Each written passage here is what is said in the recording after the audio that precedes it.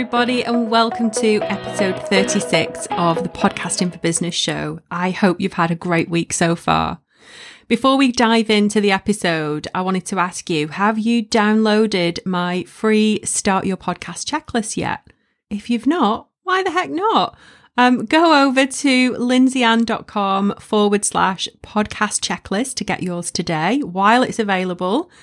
It goes through every single step that you need to take to get your podcast started and out into the world. So it's a valuable freebie. Go over and get it while you can. So today we're going to be talking about the topic of music on your podcast. Should you have music on your podcast or not? Well, it very much is a personal choice. Now on my show, obviously I use music. And I don't have a voiceover artist or anything like that. There has been in recent times a bit of a trend to have, a highly polished, highly produced piece of intro music with a voiceover artist, and it's always booming, it's always powerful. And that was cool. That's fine. Do you? No judgment from me. So my preference, I guess, with my own show is to have a piece of music. And I've always had music on my show. I don't think I've ever had a show where I don't have a piece of intro and outro music. I don't have a voiceover artist or anything like that.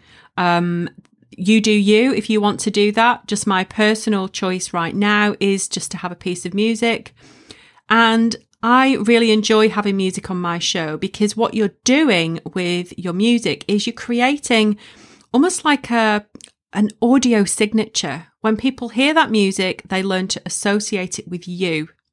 Someone who's doing this really, really well at the moment is Gary Vee. Now, he's been talking about audio signatures for some time now, and you'll notice every single piece of content that he produces, wherever it is, he has a tiny piece of audio, music, whatever you want to call it, right at the end of everything he produces because it's his audio signature. And he thinks that audio signatures are going to be a huge thing going forward as we move further into the audio way of communicating with our audiences. So when you're choosing your music for your show, if you're going to have it, do remember that what you're doing is creating a signature for you and your brand. Your listeners are going to hear this piece of music at the start and the end of your podcast, and they're going to learn to associate it with you. So the aim with your podcast music is to pick something that is going to make your listeners feel the way you want them to feel. It's not just about you picking a piece of music that you like. We could all do that. But the trick is to pick something that is going to make them feel the way you want them to feel. So think about what that is. Is it inspired, uplifted, calm, happy, reassured, warm? Whatever it is, your piece of music needs to signify that. Now, you could go down an absolute rabbit hole when you're choosing your music. So my suggestion, and what I always say to my clients and students, is to set yourself a timer. Yeah. And look for some music, listen to lots of different types in that time. And then by the end of that time, choose the piece of music. Okay. Because you could spend so long and it could stop you from getting started. So before choosing any sort of music, whether it's intro music, outro music, any music at all on your show, the most important thing is to make sure that you're not infringing on any copyrights and you're not ignoring any licensing agreements that are in place. So before we look at the different types of music that you might have on your show, let's have a little chat about 3 myths that you may or may not have heard about music, and especially podcasting music.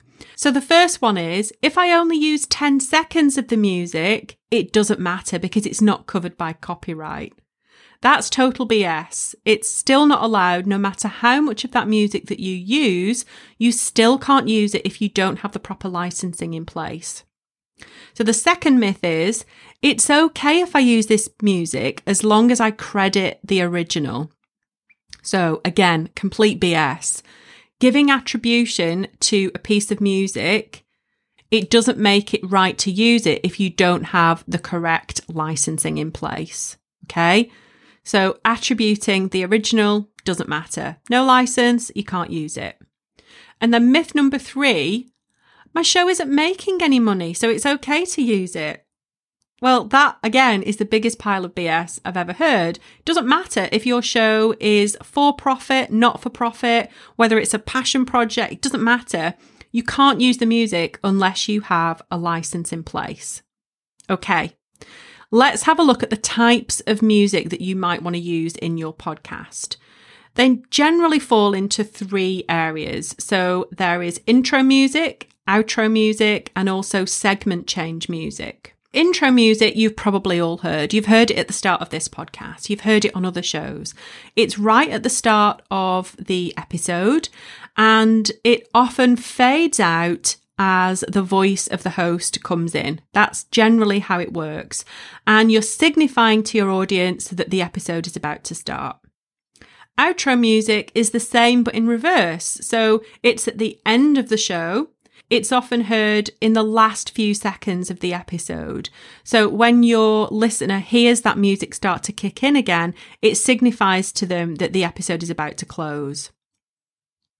And then the next type of music, which is the interesting stuff really, is the segment change music. So this can work really well where you have a guest on the show, for example. So let's just say you have a specific intro that you do at the start of every episode, and then maybe you're going to do an intro to your guest, which you recorded after speaking to the guest. So between that guest intro and you starting to speak to the guest on the interview, you might do a little segment change piece. Now, this can literally be a couple of seconds. It can be a piece of music or it can be a sound effect. So in the past, I've used almost like a whoosh noise, and it was literally 2 seconds, I think. So what it does is it shows the audience that you're moving from one segment of the episode into another, and it can work incredibly well. So as I say, you can have music or sound effects. You can get really creative with this. Any possible sound effect you could possibly imagine is available online for you to buy.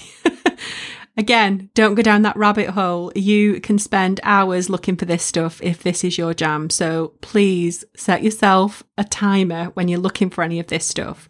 But it's really interesting to use segment change music or pieces of audio.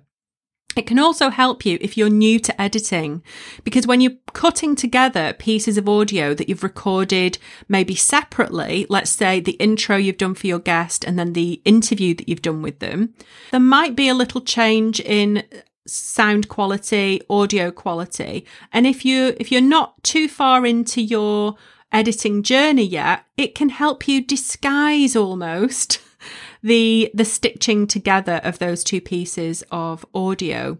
So it's a nice way to do that too.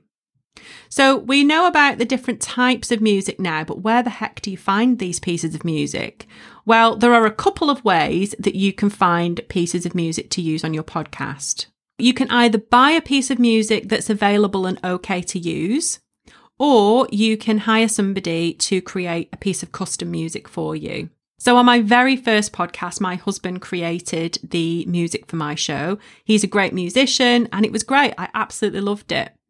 If you don't have a talented musician in your family or a friend, then you can hire somebody to create it for you. You can go to sites like Fiverr.com to connect with other musicians and to get somebody to create something for you. It doesn't have to be really expensive, but it can get very expensive too if you're doing it that route. The other alternative is to use a site where you can buy a piece of music and you're buying the licensing agreement with it. So one that I always recommend to my clients and students is audiojungle.com. I'm not an affiliate or anything like that. I just use them all the time. I think they're great. So Audio Jungle is almost like a music library. So you can buy music for any type of event, broadcast, TV program, radio show, whatever it is. You can also buy sound effects and transition music. There's all sorts of stuff you can buy on there. And it starts literally from $1 $1. I mean, you don't have to spend a lot of money. Just make sure that you're buying the correct license. So when you select a piece of music, it will give you the option to select the license you want. So for a podcast, you're going to select a broadcasting license. So the most important thing that we talked about today here is making sure that you've got proper licensing in place for any music that you're going to use on your show. Choose a piece of music that your audience is going to start to resonate with you so that you can create that audio signature for your show. I would love to know what you think on this topic. Do you like hearing music on a podcast?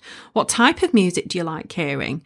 So let me know over in the Podcasting for Business community over on Facebook. If you've not joined us yet, come and join us. It's a really welcoming community of men and women who have either started their podcast or are looking to get it started. It's a really supportive environment, so I would love to see you over there. Have a wonderful week, everybody, and I can't wait to speak to you all again next week. Bye for now.